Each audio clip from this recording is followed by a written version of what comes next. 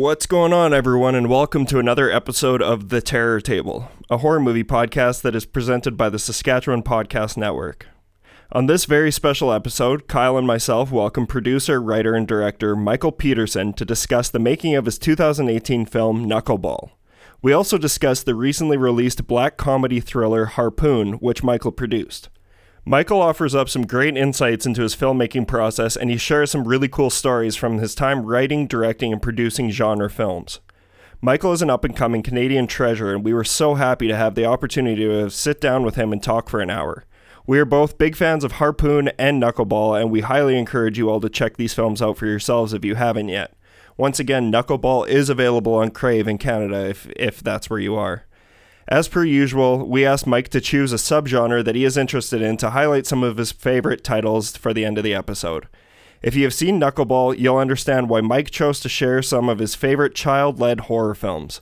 We were once again lucky enough to have been joined by a guest who put some genuine thought into his picks, and we are confident that this episode will provide you all with some killer recommendations. Next week, we will be back and we'll be kicking off our latest series of episodes. We decided on this theme near the beginning of our Nightmare on Elm Street franchise series, and we are thrilled to kick off our World Horror series. For the next 3 episodes, myself, Kyle, and Boozy have each chosen a foreign language horror film to discuss on the show. The first installment is coming your way on June 22nd, in which we will discuss my foreign film pick, the French extreme classic Martyrs from 2008. The following week, we will discuss Kyle's pick, The Skin I Live In, from 2011 from Spain, and the series will conclude with Boozy's pick, the Persian language film A Girl Walks Home Alone at Night, from 2014. So if you haven't yet, be sure you're subscribed to The Terror Table on your favorite podcasting app, and don't forget to check out our new website at theterrortable.com, where you can find more of our episodes and links to all of our other social medias. We're on Twitter, Instagram, and Facebook. But without further ado, here is our discussion with filmmaker Michael Peterson.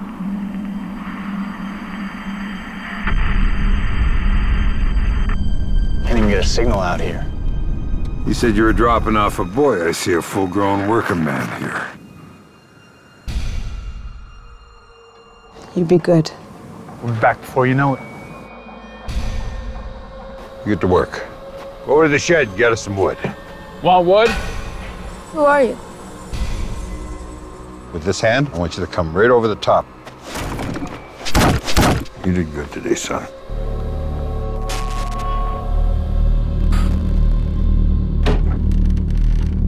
Grandpa.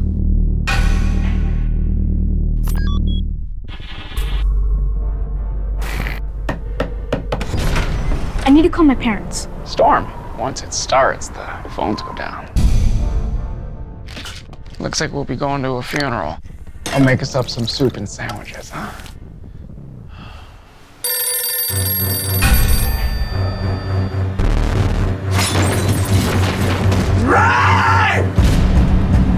The boy is smart. Real smart.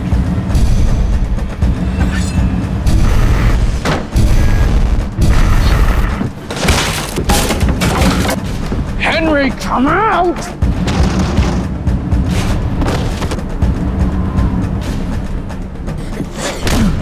It's just a game, and you did so good!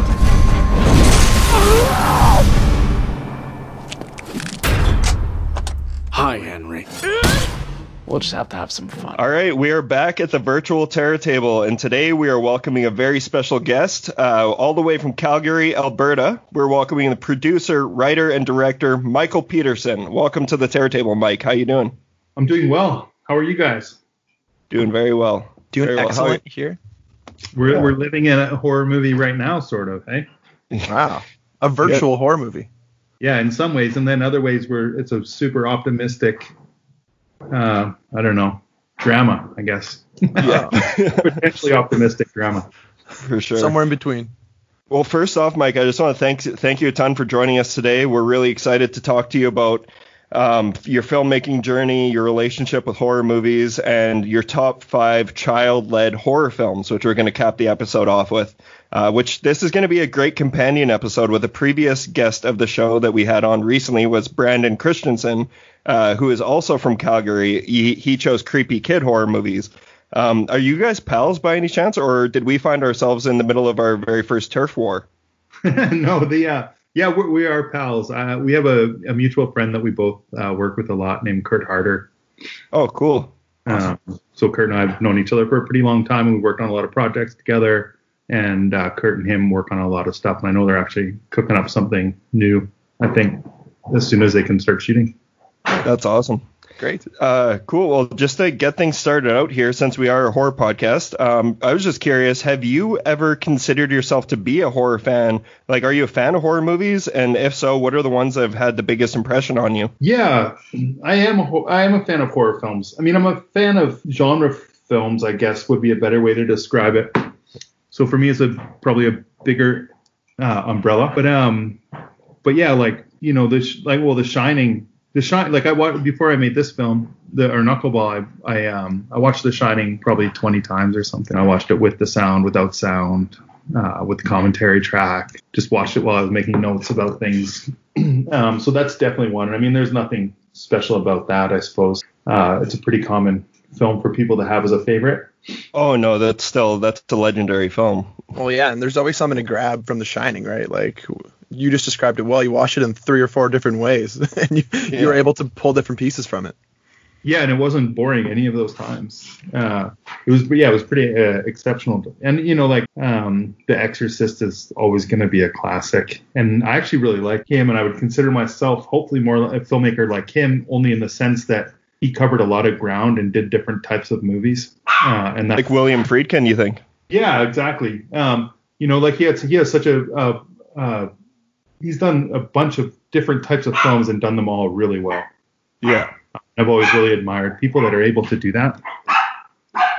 So on the horror side, I'm being attacked by dogs.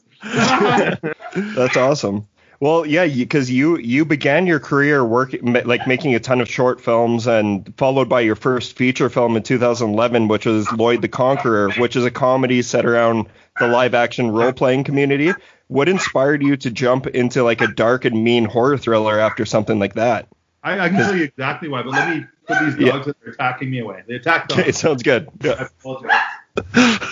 So what you guys can't see is that I'm covered in blood, but only from about the waist down. Attacked by a Dachshund Chihuahua mix. Oh, wow. A Pomeranian. I'm going to take your word for it. Yeah, ferocious. Luckily, I got them in their cages. It sounded vicious. Vicious beasts, yeah. But yeah, no, it was a really conscious decision. And like I was saying, the idea of wanting to make a whole bunch of different types of stories is something that really appeals to me. So when I made Lloyd the Conqueror, like, comedy doesn't really feel to me exactly like a director's genre, and I think in most instances it isn't. There's a few exceptions, but you don't. I've always felt like if you get too much in the way of the comedy, then you kind of destroy it. So if the camera's too active, or, you know, you're too showy, or you're doing too much visually outside of just really trying to get the payoff on a joke or a setup, then you're distracting from what your purpose is there, which is to, you know, make people laugh within a story structure. So for the next thing I wanted to make something where I was able to sort of insert my eye or my perspective in a much different way. And that's what Knuckleball was something where I felt I wouldn't be intruding if I brought my perspective into it and let the camera kind of, you know, write a little bit more and get a little more purple prose-ish in some ways. You co-wrote Knuckleball with Kevin Cockle, that's correct? Yeah. So like, was that something? Did you guys write that script together, or did he have it pre-written, or did you start writing it, or how did this come to be? Yeah, Kevin is someone from Calgary who writes short stories and mostly horror stuff, or at least genre stuff. So he's written some sci-fi stories and some horror stories and a few other types of things sort of around that type of story, and mostly in short stories, like I said. So anyways, one day I read an article in the paper about some local guy that had written as part of this vampire anthology, and vampires aren't something that really, you know, appeal to me overly well. So it's not something I'm like, I don't fetishize vampires. It's not like, I wouldn't call that my thing. You know what I mean? But I was curious that there was a guy in town that was writing short horror stories, and then I reached out to him, and then we met up, and then we talked, and we had a lot of other things in common, and asked him if he had ever written for any films. And I guess he had a long time ago, but, nothing that ever got produced. So I asked him if he wanted to co-write something or give it a shot anyways, because it's really hard to find good collaborators, especially when you're writing. And I like to write in a team. I don't like to write alone. So we gave it a shot, and it worked out really well. We wrote about 3 or 4 projects together. We kind of sat down and went through an outline. He did the first draft. And then I would do a draft, then send it back. And then when we got closer to production, I would get into more of the fine details that would be related to, your locations and casting and other things. I find that really interesting that you take a risk on someone you just found on the paper rather than like grabbing a friend you knew or something. That's bold. Yeah, well, there's so many crazy reasons why things get made. And I read his vampire story. Right. And what I liked about it was it actually wasn't really a vampire story. Okay. So it was like this great, like kind of multi-genre or like cross-blurring genre boundaries, genre lines and stuff like that. So I really liked that part of it because it was really about some guy that was working in the financial industry. Okay. Oh, wow. So you saw through like the garlic and the steak, and you knew there was something more there. Oh yeah, it was a really cool story because I was like, this could also not be a vampire story with a couple of slight modifications. It's like, yeah, right. There's more of an interesting idea. It's more of a critique about these kind of high-powered like money manager, high finance type folks. That's a really interesting way to go about it, and it seems like that's probably one of the best ways to get original concepts out there these days, which Knuckleball is definitely. Knuckleball and Harpoon are both very original in their own. They're both movies that you could see. Like, I know you only produced Harpoon, but they both have like their feet in other genres or other stories that have been told before, but they're so vastly different. Well, and that was I've worked with Rob a bunch of times. Rob, who directed Harpoon, was the editor for Knuckleball. Right. Yeah. And then we did another one where I did some writing on it that he directed and did the other writing on and produced that one. So I think this is our 4th film together or something like that. But when he was like, fuck this, I don't want to make anything else, He's kind of sick and tired of it all. So I was like, just like, what do you really want to make? And he's like, well, I've got this one idea, but I don't know. It's kind of crazy. I don't know if it's a good idea. And then he told it to me, and I was like, you should just go for it, man. If you go for this, I'll do everything I can to help make this or help get this made. And then he wrote the script, and it was even better than how he pitched the original idea. So I'd sent it around or pitched it to a few people, and it was a really mixed reaction. But overall, the reaction was like, we don't think you should make this movie. The characters are unlikable. I don't get the humor. Things like that, right? And I was like, well, I get the humor. Rob's a great filmmaker, and he really understands tone, and that's what will make this film work, in my opinion, is someone who really understands tone and how to control tone. So you can go kind of the thrilling moments, the violent moments, to the comedic moments. That's what makes that film work, in my opinion. It definitely comes through too. That's both of you guys' films. That's the nuance of it. That like if you don't have that, then it becomes probably not a very good movie, even if the actors are great and everything's great. So I had 100% confidence that he would pull it off, and like I would even be like, you can go longer today, you can go over today if you want. Like, don't worry about it. And he's like, no, I won't do that. And I was like, yeah, but you can. Well, I got what I needed. I needed. Do what feels right. Yeah, you seem to collaborate with a few of the same people a lot. Sorry, go ahead. I was just gonna say he wanted to go for it on that one because he's like, maybe I'll never make another movie. Right. So if I'm gonna go out, I want to go out doing the thing that I thought was exactly how it should be. Man, he made a very memorable movie. Without a doubt. Yeah, and he's lucky to have you as a support system there. Totally. Well, I really do believe in him. I think he's like, fantastic filmmaker. He's probably, I would think, one of the better filmmakers in Canada, and consistently doing this over and over again. And it's sort of a shame that he's, I don't know how you break in Canada, but, has anyone made it? Yeah. It's a good question. But it isn't easier for him, I guess, on some level. Yeah. Well, you do seem to collaborate with a few of the same people. Did you guys like go to film school together, or are you just like friends from other friends, partnerships from other jobs? Like, how do these things kind of come about? Yeah, so when Lloyd the Conqueror was touring around, Mon Ami was also touring around, which we made a sequel to with Fake Blood. Ships passing in the night kind of stuff. I didn't know him at that point, but I knew Mike Kovac. I'd met him at one or two festivals, who was out there for Mon Ami. Okay. So we already, like, taste-wise probably had a fair bit of crossover. And then I went to the Canadian Film Center, and I showed up, and maybe this is silly, but coming from out west, you always feel a little bit like an outsider when you go to Toronto, even though I was born there. But you feel like an outsider on some level, I guess. And then on top of that, I'm making films that I don't think are traditionally what people would consider Canadian films. Okay. So that's how I'm arriving at the Canadian Film Center. And then the other person there, or one of the other directors, because it was a great group of people, but one of the other directors is Rob Grant, who's making essentially like horror comedy type stuff, who also doesn't exactly fit into what the stereotypical idea of, Canadians making dramas or, whatever that stereotype is.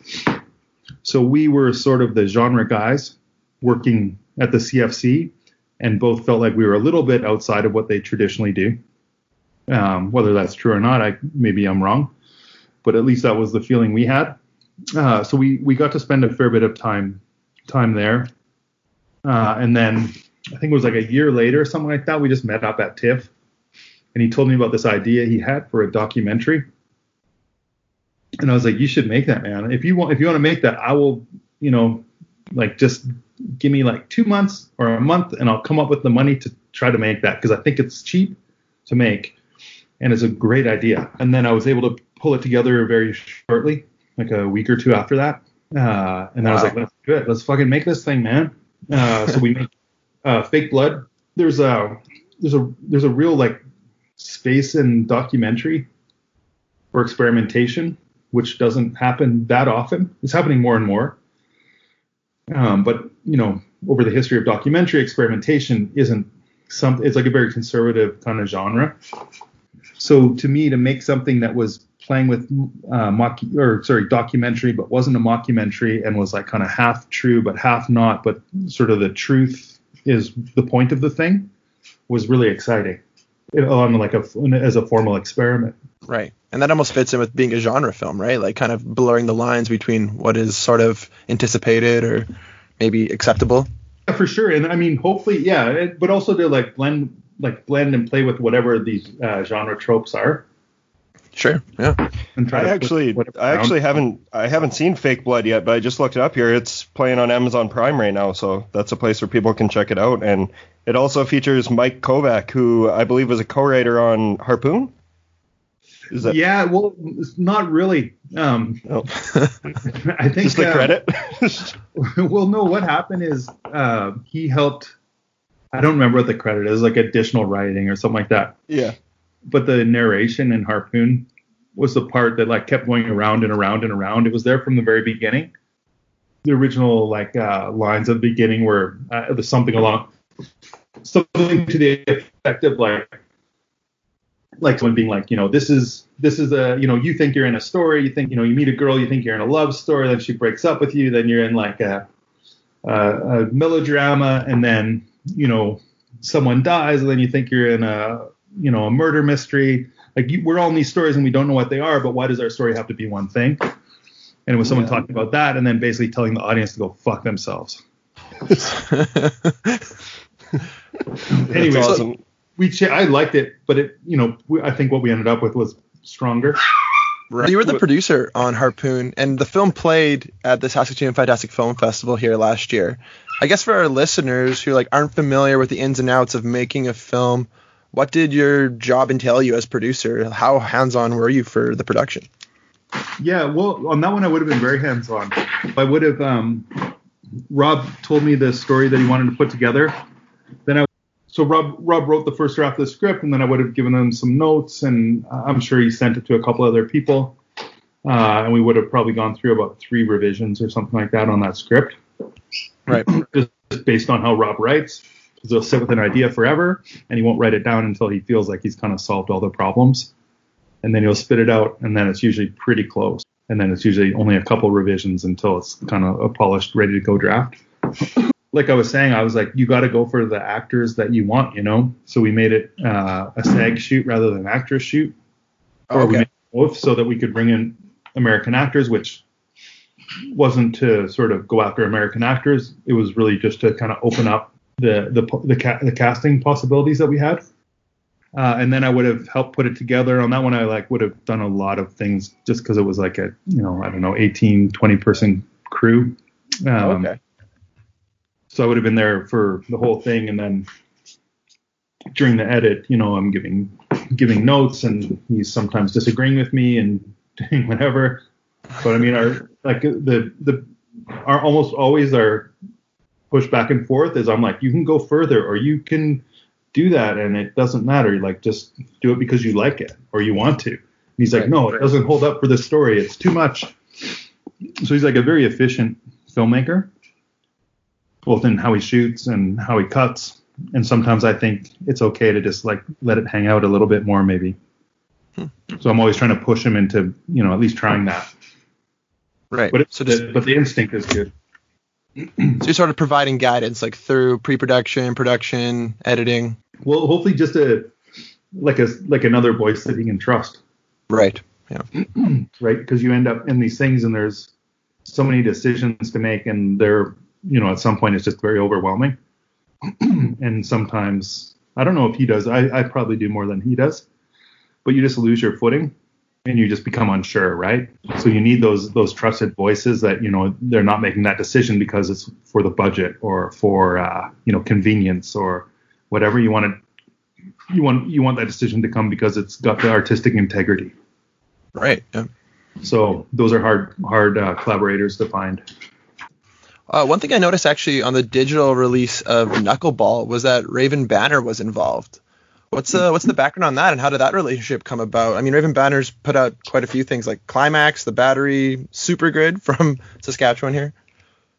Yeah, on that one, I think I just called them up and asked them. That's awesome. Think it's any trickier than that. Like, there's not that many of these distributors in Canada, period, right? So sure, yeah. You get to know most of them, if not all of them. So typically you can just kind of, send them a note and tell them about the project, and they'll usually get back to you pretty quickly and let you know if it's something they're interested in or not. And for that project, they seemed like a pretty good fit for a film like Knuckleball. No, absolutely. Yeah, I thought that really fit great on the roster, I thought.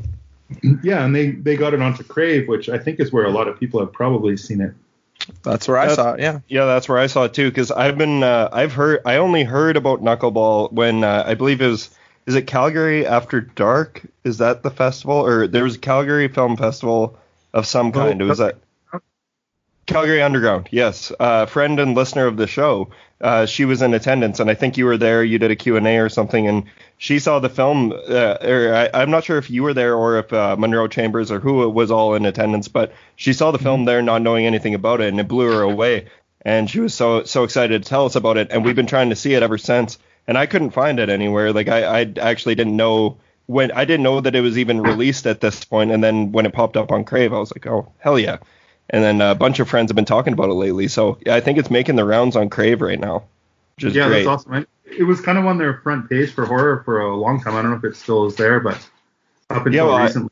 Well, obviously, like I'm a horror nut. I like things other than horror, but I when I jumped back on the Crave bandwagon, that was the first thing I jumped to, so it was awesome. Kyle, you got a question?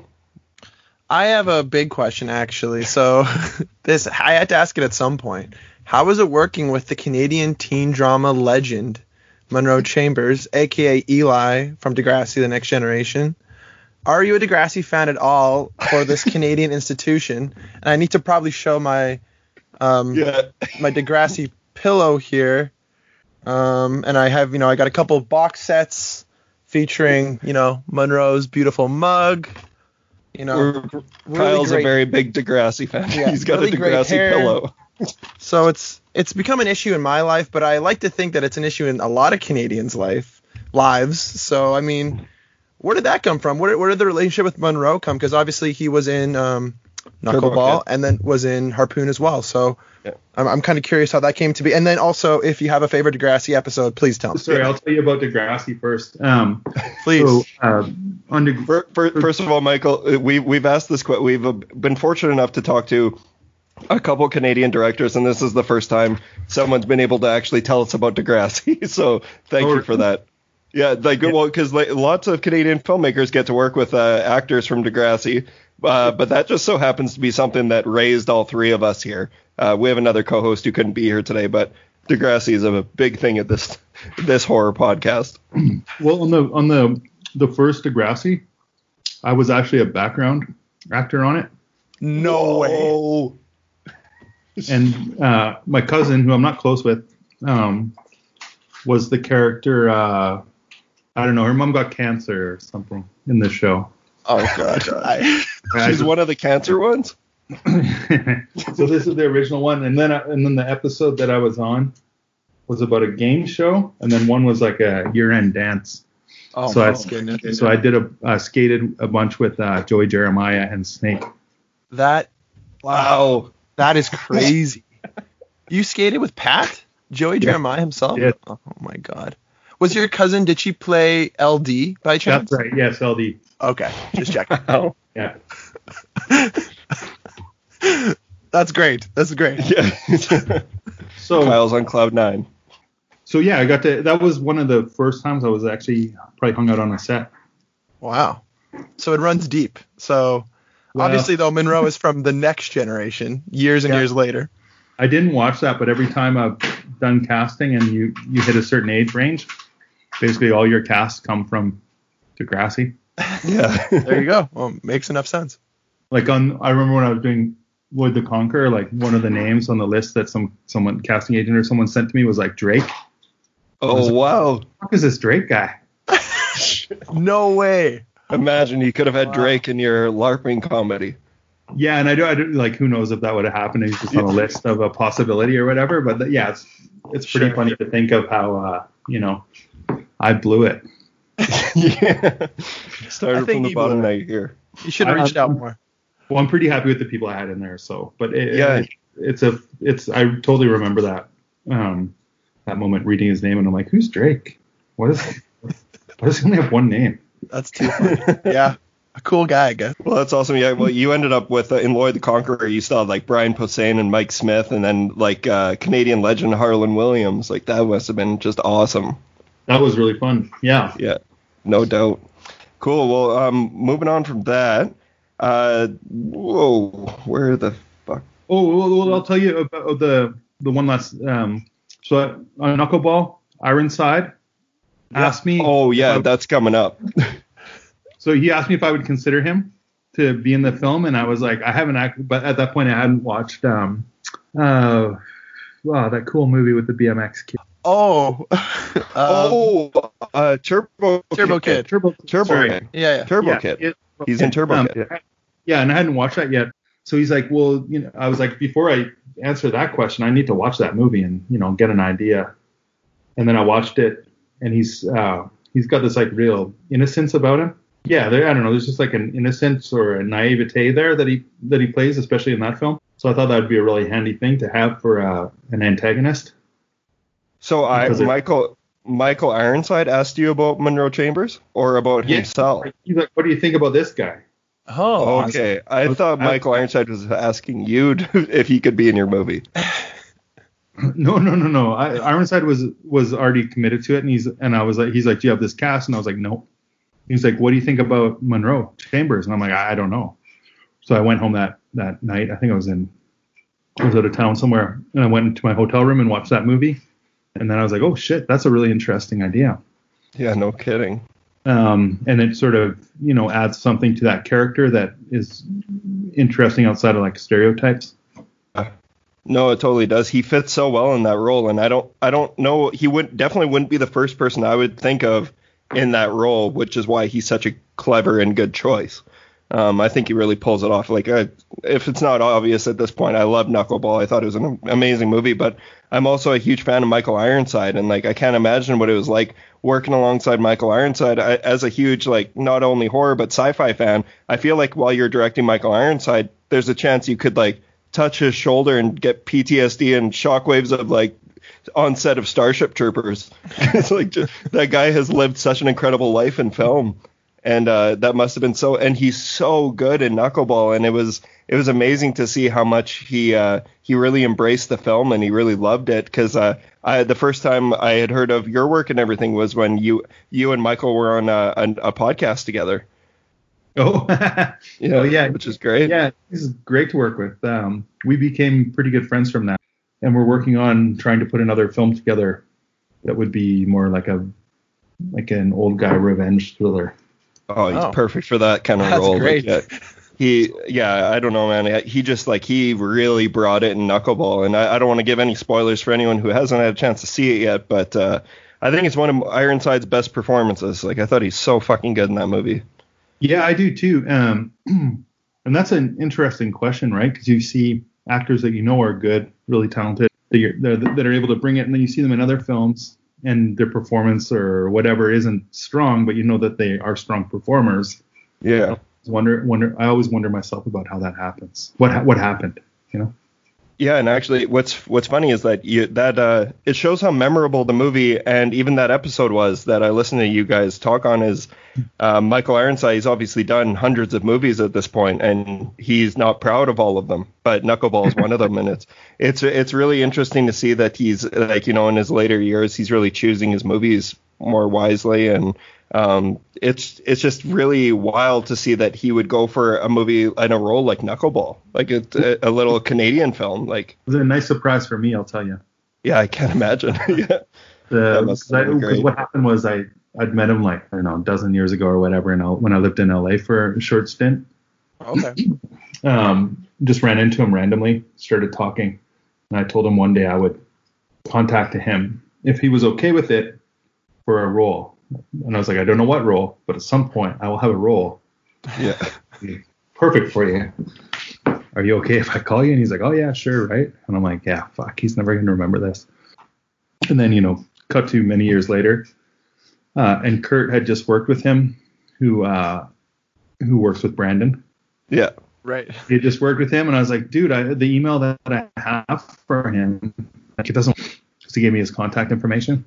He's like, oh, well, just I've got it right here. You can use it. And then I sent him a note being like, hey, I don't know if you'll remember me. It's many years ago. Anyways, he did remember me and corrected me on my memory. That's awesome. And then, I don't know, 12, 18 hours later, had already read the script and was like, I'm in. Well, we probably had a call first, and then whatever his bullshit detector is, I passed it. And then he was in, and then I went out to LA when I was out there, and we had breakfast, and he told me all these cool stories about his dad. And I ended up rewriting some of those and putting them in the film. Oh, cool. That's awesome. That's really cool. Well, yeah, so like you got to bring in you had an acting veteran at that point, Michael Ironside, in your role in your movie, but then you also brought in Luca Velakis. Is that his name? I don't know. I'm so bad with pronouncing. So he's a child actor. I think it's like Molasses. Okay, Velakis. Yeah, okay. So you, like, this kid couldn't have been older than 10 or 12. Like, it doesn't say his name, or sorry, it doesn't say his age on IMDb, but I was just curious on how you go about, and this kind of ties into like how we're going to wrap this episode up, but how do you go about directing a kid that young in such a grim story? Like, this movie is so dark and it's so disturbing and grim at times. How did you go about getting that kid in that right headspace? Like, how was that for you? Well, I made sure that him and his parents read the script first. Just because, yeah, there's some disturbing things in there that you don't want to surprise someone with. Yeah. His parents were really, really nice, normal, like, seem really grounded people. Luca himself is like really, really mature kid. Like, he feels more like he's like, you know, like Michael Keaton from Family Ties, or I don't know what the or like, you know, he's like kind of like not the Republican, but the guy with the briefcase that shows up the suit when he's like, you know, 15 for the job interview. He's kind of like that. He's like really together. So he was probably the most together guy out of everyone on set in some ways, right? So all those things kind of just seemed like it was the right idea. his audition was really good. His parents were okay with the subject matter. And then I think there was some, he, like during filming, like I think he watched The Revenant every night. Wow. Just to get him depressed? I guess, I don't know. He's just a real big fan of Leonardo DiCaprio and whatever. There was something in that movie that spoke to him about this journey, I guess. But he's just like a really sophisticated, smart kid with a really nice family. And when you're dealing with children actors, you're also dealing with the family. So you kind of have to take that into consideration. Whereabouts was Knuckleball filmed? I really, really dug the location. Like the environment was this really harsh and cold, Canadian winter, but the house itself was really desolate and bleak. And like not only that, but you had such like solid performances from everyone, like driving in those conditions. Just kind of curious, like where you shot it and like what pre-production and rehearsal was like with the cast. It was good. We filmed it in Edmonton and just outside of Edmonton in a place called Fort Saskatchewan. Oh, okay. Crazy. And it was really cold. There was about a week of probably -8 or something like that, -5. Right. Maybe up to 0. But then the rest of the time was, like -30, just like freezing cold. And those were all, the night exterior stuff. And we needed, like, just for the budget and the production, we needed to find a place where we could do most of the shoot in one area or close to one area. So we found this house where we had the farm, and then we had the other guy's house, Monroe Chambers' house. And I was able to do all that stuff there. Oh, great. So you have to create a geography. You have to create a geography, or at least I do, of, how the film works, so that when people are going from place to place to place, both the overhead landscape, it was like building a map when you play fantasy games. So you're building this map of like what the world looks like. And then when you're shooting it, all that stuff plays into it because, someone's walking this way and they're going to that object, and that object means this. And then when they go to the next place, or when they pass that, they step into something else. It makes sense. And that's how you get to, the house or whatever. And all those places might be in 6 different areas around the farm and not actually physically be connected. Kind of build these maps in your head. And then you have to do the same thing with the interior of the house, because you have part of the house actually looks like that. Then you have a set that's the bathroom, and then you have a set that's the basement. Okay. And then the basement at the very end of the film, that root cellar place. Yeah. That's the actual basement of the house, right? Okay. So anyways, you have like this. It's just like a weird map that you have to create so that things make sense when you're filming them. So when someone's going here, they're going there for a reason, and it just always adds up. Totally. I just find like that stuff just really underscores the reality of it. The more you can kind of lock that stuff in your head and create that map and make it feel real, the just kind of more grounded and another layer of sort of reality you can create. I don't know. It's something I fetishize when I watch these films. So when I see a film that doesn't do it well, it really bothers me. Yeah. Well, that definitely came across in the end result. Like the film is so intimate and really kind of, a lot of like the buildings and locations kind of had their own character in their own right. And I think that definitely came across. I think it's funny, like the things you don't think about that go into a film. Like you're basically like an event planner, like a mathematician, an admin clerk. There's so much shit that goes into it that so many people don't realize. But it's that's the amazing thing, is that if we can't see any of those seams, that just means you did an incredible job, which you can't see any of those seams in Knuckleball. It all feels so authentic and so real. There's weird stuff in that place we filmed at, the main location. Like it's a strange place. Like there's these two. It used to be a really prosperous farm in the 20s or 30s or somewhere around then. And then it feels like, over each generation or over time or the market or whatever, there's been a slow decline.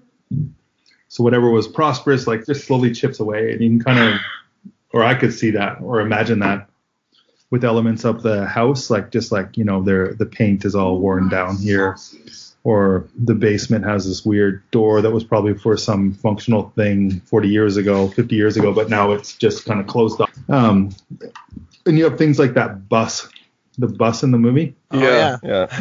right? Like there wasn't a bus in the script, but there's a Production bus value. location. So like, what are you gonna do? Your choices are you can try to hide the bus, and then you close off certain angles, which you think you'll probably want. So it's better to have freedom. So in my mind, it was better to try to use the bus, and it's such a weird kind of creepy thing, anyways.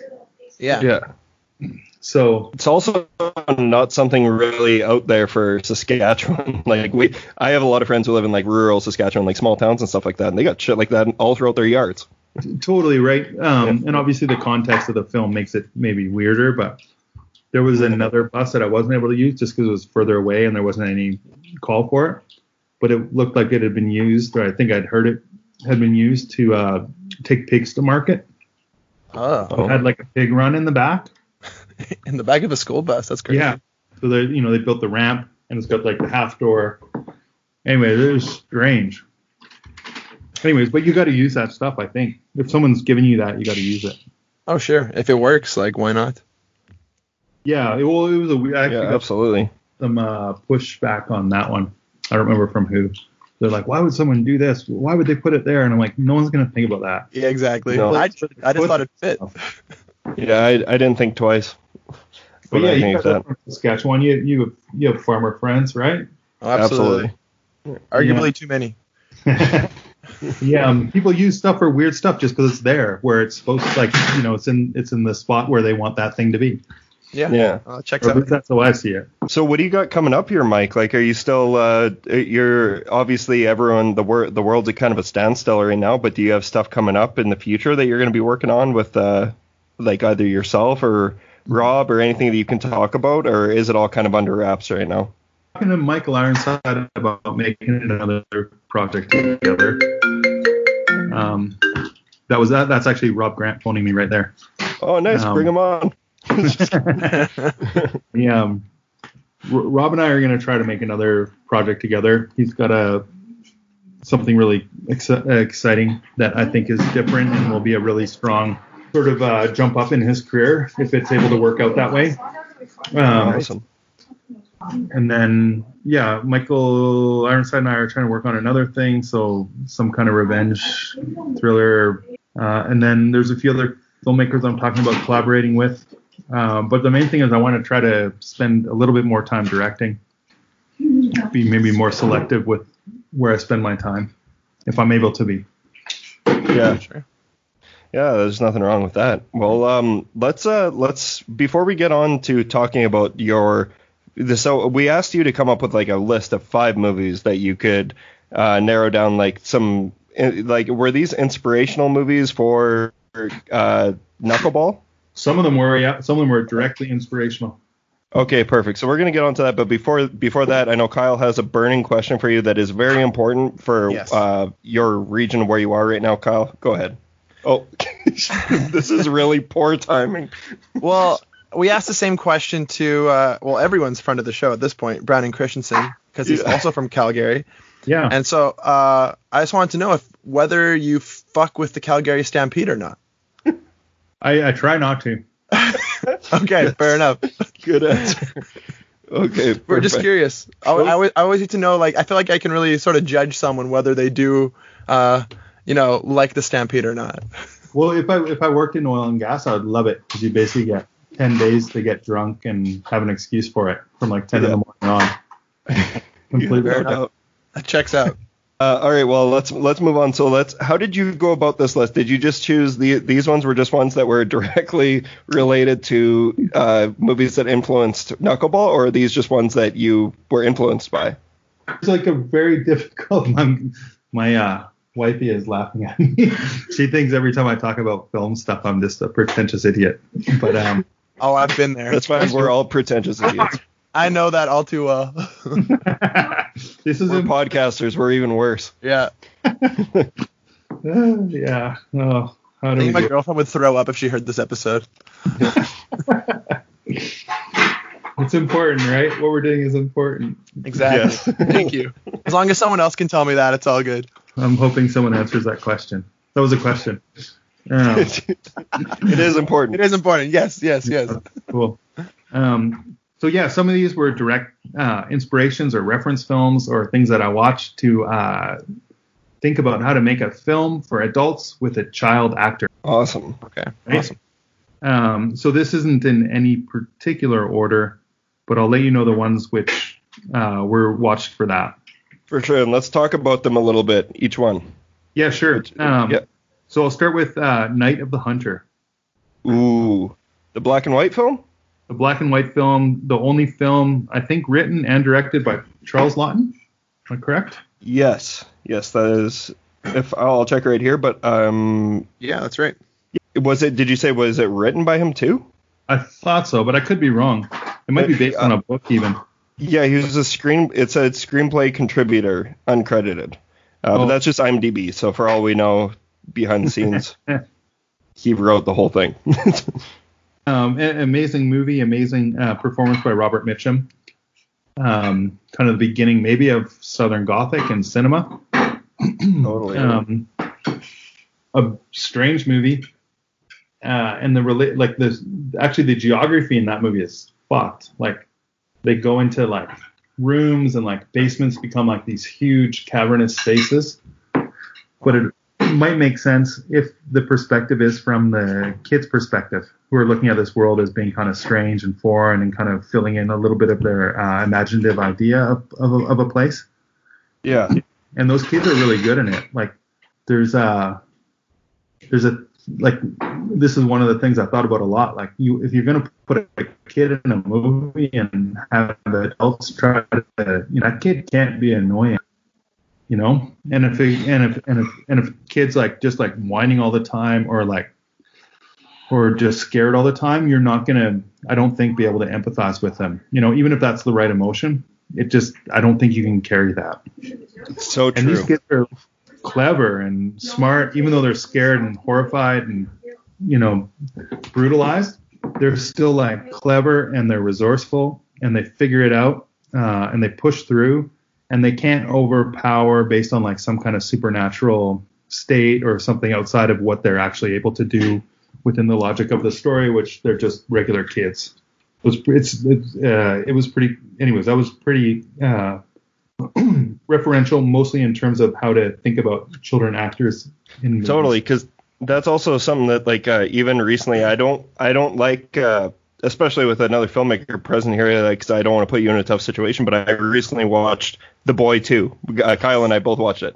So not going to like shit on the movie, but the thing is like the kid was so erratic at all times and it was so annoying to watch. And that's something that you really nailed in Knuckleball is that kid is so reserved, but he's so quiet and I don't know. I totally bought into him way more than I do in most child actors. And I also there's going to be obvious comparisons to, I'm sure you've heard it 100 times by now, the obvious comparisons to Home Alone and stuff like that. Yeah, I love that you only incorporated this movie could easily, there's so many Home Alone ripoffs out there, quote unquote. And this only has one scene that's really like a Home Alone ish scene. The rest of the movie is that how an actual kid would react in this situation. I love that. I like knowing that you actually took the time to get into that kid's head. You're frozen up. Yeah, Mitch, you froze up. Yeah, I didn't hear it. I didn't hear any of that. Sorry. We lost you. Can for you a guys second, hear me? Mitch. Can you hear me now? For a second. We can hear you now. Okay. Yes. Okay. Sorry. What did you say there? We couldn't hear you for the last 20 seconds, 10 seconds. Oh, damn. Okay. Well, just continue. Sorry. We enjoyed the Home Alone homage. Yeah. Sorry. I don't know where I got cut off, but I believed that kid. I appreciate that you took the time to get into his head and that you actually looked into how a kid would react in these situations, or at least how an entertaining kid would look in that situation. You didn't put an annoying kid in that situation for us all to watch for an hour and a half. Yeah, and it's harder than you think, just because a lot of kid actors come out of kind of, I don't know, feels like a YTV style. Yeah. It's kind of goofy. Yeah, no kidding. Yeah. Horniness or goofiness too. And they want to be exaggerated and act really loud. A good example of that is that kid from we just did a Nightmare on Elm Street, the whole franchise, kid from New Nightmare. He's always yelling at everything. It's hey, let's tone it down just a little bit. I know you're 10, but fucking learn. Just kidding. Exactly. Learn. And then the next one, I Let the Right One In. Fuck yes. And this Great one movie. was like a big influence both for the watching a child actor being able to carry a film, but also for the visuals, because there's a nice kind of sense of reservedness with the camera, like where it's very in control, formal. And that's what I was hoping to achieve with with Knuckleball.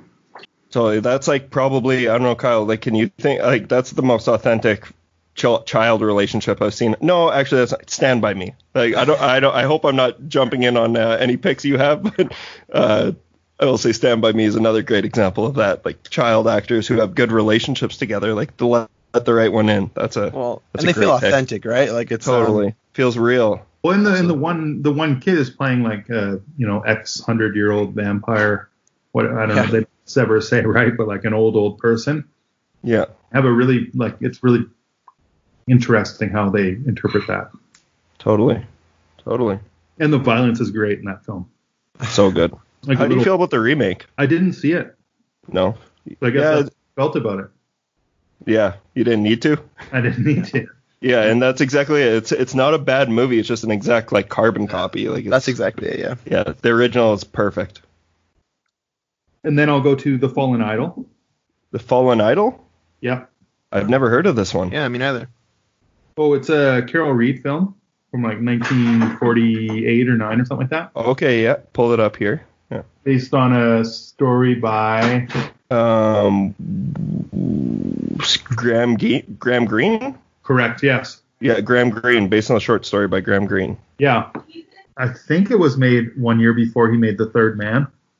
Okay. Yeah. Kind of like what I think is one of his masterpieces. But again, it's got a child actor which is able to carry it. It's a little bit more acting of the time period, which is just a stylistic. The kid feels like kind of, deep and hurt, and his parents are somewhat absentee, and you feel like just kind of that sense that like he doesn't know any better, but you always get the sense like something's missing, and he's trying, and he kind of blames himself without it being like heavily underscored. It's more like just really nice subtext. I'm going to add that one to my list right now. Yeah, I never heard of that one. It's Graham Greene, and it's Carol Reed, and he was an amazing filmmaker. Yeah, I know about like obviously I know about like Oliver and like The Third Man, but that's it out of these, I think. And awesome.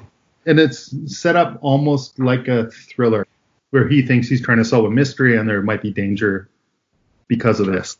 Gotcha. But it could just be his imagination. Awesome. And then Attack the Block. Oh, fuck yes. Awesome. Great movie. Yeah. Which is just a really fun, awesome movie about what these kids would do in this neighborhood if things came down, which is a great premise. Yeah. That movie came out when I was a teenager, so it really struck me like in the right spot, because I felt like it was properly representing teenagers at the time, even though it's a completely different part of the world. They felt real. It didn't feel like they were like, there's so many teen movies that they just feel like they're MTV versions of real people. Yeah. And that's not at all what Attack the Block feels like. It feels so grounded and real and gritty. And it's got those fun moments of humor where they're like trying to figure out what to do in a time of like extreme danger. Yeah, totally. Yeah, always fun. John Boyega is amazing in that film. Oh yeah. That's right. Yeah. Yeah. He's out attacking the block right now. God bless him. Fucking right. And then I'm gonna say 400 Blows, but there's a side one with that, which is actually one of my favorite short films ever, which is the continuation of that story, which was only done as a short film before the next one, called Antoine and Colette. Oh yeah, I've heard of that, but I've never seen it. I've seen the 400 Blows, absolutely. Okay. The only place I saw it is on the box set. So on the Criterion box set for all the those films, that short film is included in there. Wow, gotcha. Anyway, it's an amazing thing. It's about like him being like, I don't understand how it works in France, especially at that time. But you have I assume he's in high school, but because he ran away from home, he's living on his own. And then he's obviously come from a family that he didn't think was a good family. and he meets a girl that he likes, and he's working at a record pressing plant while he goes to school and attends lectures about art. He meets this young woman who he kind of hangs out with and goes to their family, and he might like their family more than her sometimes, and that's maybe why he wants the relationship to work. Wow. Anyways, it's a French movie, so it's a love story. Yeah. This sounds great, though. I feel like I've lived this movie. But it's really like a nice, fun, clever film, and just like a very much a truthful movie. That's awesome. 400 Blows, I don't know, a billion other people have said more about it better than I have. So, I don't know. Okay, those are some solid picks. So those are, definitely those are. So to recap, what was your first pick again? I've got two more. Oh, you got two more? Perfect. Butcher Boy by Neil Jordan. Oh, yes, Butcher Boy. Yeah. And I only saw that movie once, and it was like scarred me, and I could never watch it again. I just remember it being like horrific. Where's this? And just like dealing with brutal things in a strange way. But it's kind of the one movie of his that you don't hear many people talk about, or I don't remember hearing anyone ever talk about. Right. Yeah. People like obviously mainly talk about like The Crying Game. You're never going to talk about this one. Or Michael Collins or whatever. And I think for him, this was like a low budget film that he wanted to make to kind of wash his palate after making those bigger budget films. And then I've got Ivan's Childhood, which is another one where you can see a kid operating in an adult film with mature themes. Oh, yeah. Ivan's Childhood, you said? Yeah, Tarkovsky's first movie. It's a really challenging watch. You've seen this one, Kyle? Yeah. But it's got shots in it that probably can only happen if the Russian state is supporting your film. That's so true. Yeah. It's like really specific in that way. It's like I think the opening shot, if I remember correctly, is like this shot from a tree line or above a tree line that feels like it's like a camera on a zip line somehow. And it like comes. And it comes down through the tree line down below, like it must be traveling like 300-400 feet or something like that, up to like ground level, and then I think it goes where this kid is underground in these kind of trenches. Like it's remarkable. It's like in the 60s too. That's 62.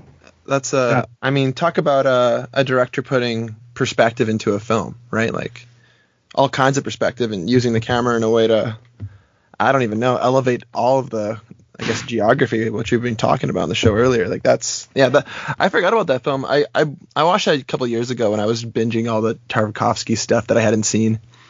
It's the most palatable of his films, probably, I would think. I mean, still feels challenging to me. Like in my memory of it, it's been a couple years now. I just remember feeling pretty bleak. Well, watch like The Mirror and then watch that, and then I guess so. Okay. And then the last one is The Fist. The Fits, which is like a art house genre film, I would describe it as. Oh, I'm looking at it here, yeah. I know it's on Criterion right now, and I remember hearing about it briefly. I think it played at Sundance. Okay. Yeah, is it from 2015?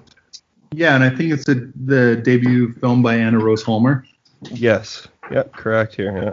Anyways, kid actor, like a really fascinating kid actor where you really want to watch her. She really inhabits the screen. She's able to carry it, no problem. She's a boxer, I don't know how old she is, but I'm guessing 11, 12. Oh, right. Yeah. And she kind of sees these people dancing and she gets intrigued by it and decides to try out and join the dance team that's working out of the same community hall. And then people come down with these unexplainable fits that sort of inhabit their body, and they're not sure what's happening to them. And I don't know what the movie's about, but I enjoyed it. Really? Yeah, I mean, I would think it's clearly a metaphor for something. I'm not sure what. You could ascribe a bunch of different ideas to it. And the acting and sense of place is so strong. Yeah. Like it really feels like wherever, whatever this neighborhood or place, like it feels really lived. Yeah, I always like those movies where you can after you got to watch them a couple times. And it's a short movie too, 1 hour and 12 minutes. It's on the Sundance channel, which you can get on Prime Video. So. And it's got dancing in it, which is always, I like it. Yeah, it's a good. You could pair this up with Climax. There we go. A Raven Banner production. Yeah, Right. That'd be great. Awesome. Okay, man. Those are some wicked. This is the first. Those are by far. That's the most recommendations of movies I haven't seen out of all the guests that we've had so far. One final one. Yeah. It's just more a formative film, and it's a little bit broader in scope. But I think watching it as an adult, you can pull more out of it than you can as a kid. As a kid, you can watch it, and the story will carry you. But as an adult, you'll get a lot more. And that's Time Bandits. Oh, Yes, that's been brought up a couple times on our show. Actually, Time Bandits is fucking nuts. It's a masterpiece. wild film. Yeah, it's crazy. That's awesome. What a good pick. Fun movie. Yeah, that's awesome, man. These are great picks. These are this is a little bit of everything, you know, something for everyone. I really appreciate how much effort you put into formulating this list, Michael, and thanks so much for talking with us today. It was awesome, and we're big fans of what you do, and we wish you nothing but the best of luck in the future and what you continue to do once the world gets back to normal.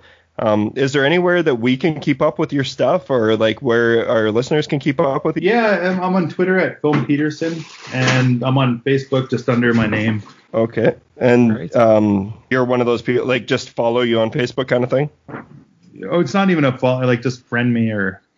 Okay. You're one of those guys. Say hello. So yeah, you're Mike Peterson, not Michael Peterson, like the convicted murderer.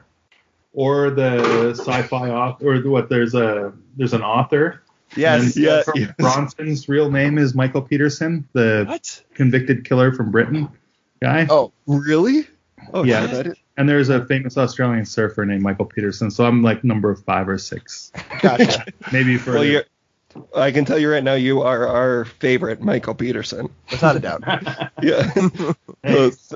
Yeah, thanks a ton, man. And if you ever make something, like next time you make something, if you want to come on here and promote it, we'd love to talk to you again. This was great. We had a lot of fun, and we hope you did as well. And sorry, it's chaotic here where I'm at. No, not a problem, man. And the world's chaotic. Yeah.